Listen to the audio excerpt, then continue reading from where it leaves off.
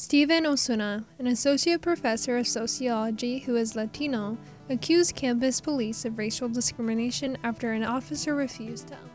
In an effort to bolster their case, the union released body camera footage of the May 25 encounter and argued it shows professors. More than 100 Cal State Long Beach faculty have signed a letter supporting colleague Dr. Steven Osuna, who has accused campus police. New body cam footage from the Cal State Long Beach campus police officer has been released, showing the moments an officer confronted sociology professor Dr. Steven Osuna. Dr. Steven Osuna. You may have heard of him. You may have seen his face plastered onto the LA Times once you got past the paywall, or looked him up on the staff page for the Department of Sociology. But who is he, really? This is Spotlight. I'm your host, Rachel Levenal.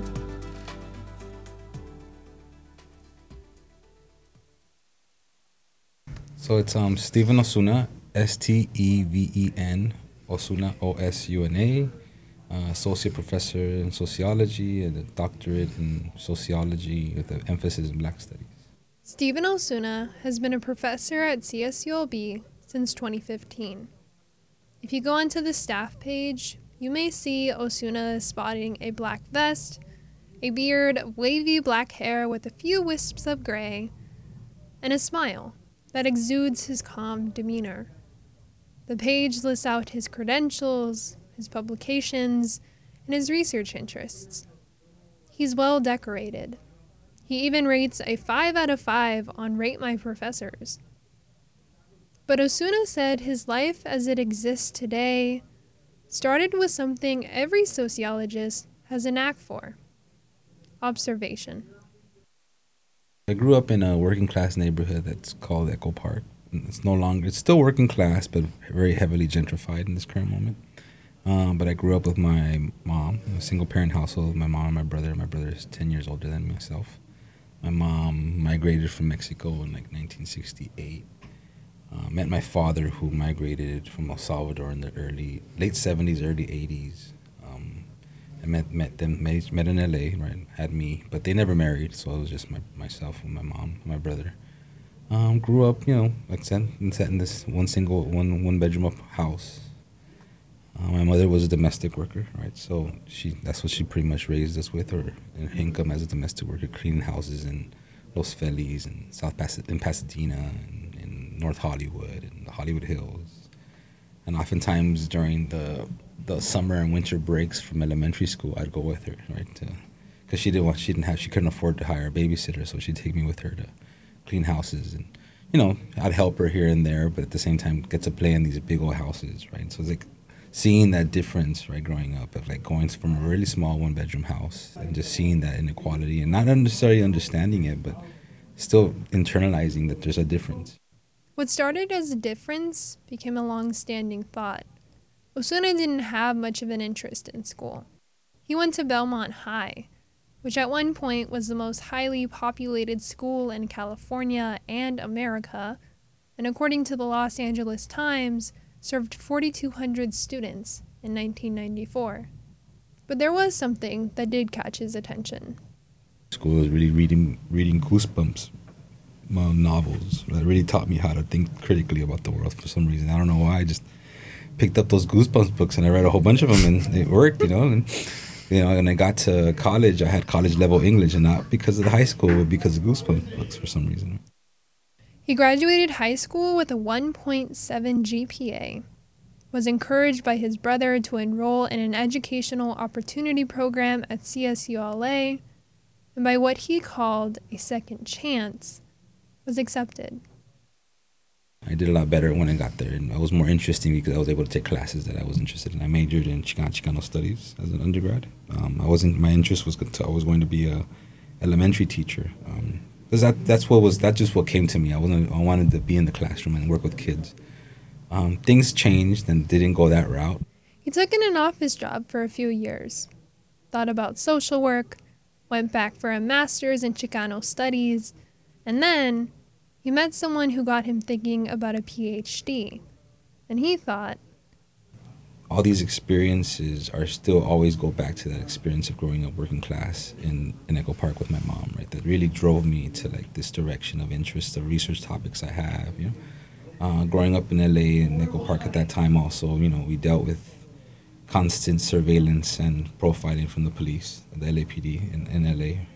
So that was also a constant thing in our minds as we're walking home, we're walking to school. There was the police were always there, like a presence that we just knew it wasn't a positive force in our lives.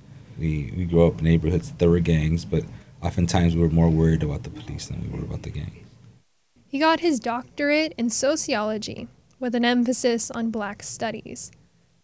As a kid growing up, it also became a research interest of mine that I studied policing and criminalization because of my own, you know, growing up, not because I was criminalized, I never was arrested, but just seeing others being criminalized, right? I was obviously profiled and harassed, but what I mean, but I wasn't criminalized, I wasn't never sent to jail, right? I was never put in the process of having to go through the criminal justice system, right? So I was not criminalized in that sense, right? But I was profiled and harassed.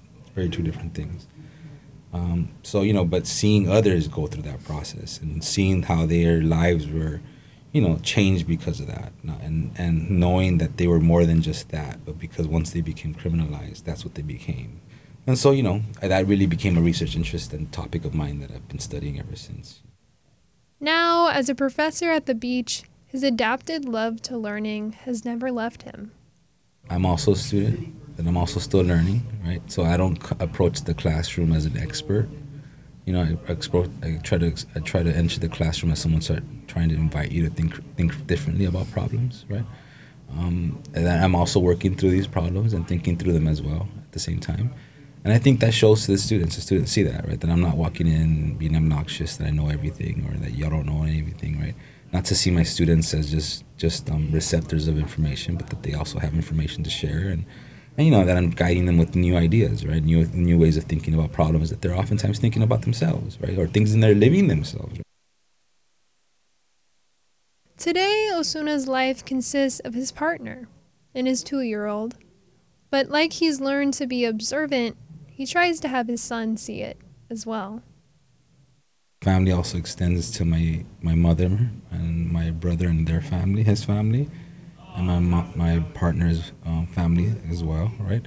And also our community members and people that we are close to, that we're trying to raise our son around, right? So we want our son to think of an extended family rather than just his nuclear family, but also everyone else that cares about him, right? And so, like I said, he's only 2, but since even though we were in the pandemic, he was able to you know, because of the routine of work for my partner and I, he was able to stay with others while we worked, and he was not only just with his grandparents, but close friends of ours that were also taking care of him, and he just knows so many folks now because of that, right? And I think that helps him see, you know, the connections and the relationships that we build, and hopefully he starts to do that himself when he grows up. That's how it's been throughout the pandemic. And then May 25th happened. Hey, how are you? Lock myself out. Oh, it's all good, man. Do you have your campus ID with you? I don't. That's the thing. If you go inside my office, I have my. Osuna locked his key in his room alone, and he had to call the police. Do you have a campus action? What happened was something he was prepared for, but not something he wanted. Yeah. Like I said, man, as much as I'd like to help, I talked to my supervisor, and he said no go with no staff ID and anything. So, yeah. In the months that followed, Osuna knew all too well that this incident wouldn't fall to the wayside. In this place now that I have this position in this job, this PhD, I could use something to speak up, right? And that's what I did, right? Now, unfortunately, outside of campus, right, if you look online, if you look at the YouTube video that they posted, that, you know, I don't know why they posted that video, my body cam footage on YouTube, that's the opposite direction, right? You have a lot of hateful things being said on there. I stopped looking at it. I'm just not, for my own health, I'm not even trying to look at those things, right? To him, the other perspectives proved the hypocrisy of it all. Osuna, as a sociologist, has always thought it's bigger than us. That it was not just focused in Los Angeles or the United States, but always seeing how the locals tied to the global, right? Again, because of those trips with my mom. Yeah. You know, and so growing up in LA, the research interests I have are really tied to trying to get us to think more critically and more structurally of problems that we see as individual concerns, right? Problems of policing that you might just think of, oh, they're just policing crime. Well, how do we understand crime more sociologically? Or how do we even conceive of crime, right? And when seeking for a change, he says, a university is the place to be. That's a big part, I think, the wanting to change the world, right? I'm influenced by this one idea that says, you know, we not only interpret the world, we try to change it, right? So that's you study it not just to interpret it, but to change it. And you know, obviously, this is just one aspect of changing it through your education, but it's also like through your activism and participating in social movements. But I think this academic space, or the space of the university, is a space that we could really push critical thinking and analyzing the world and looking at things historically and socially.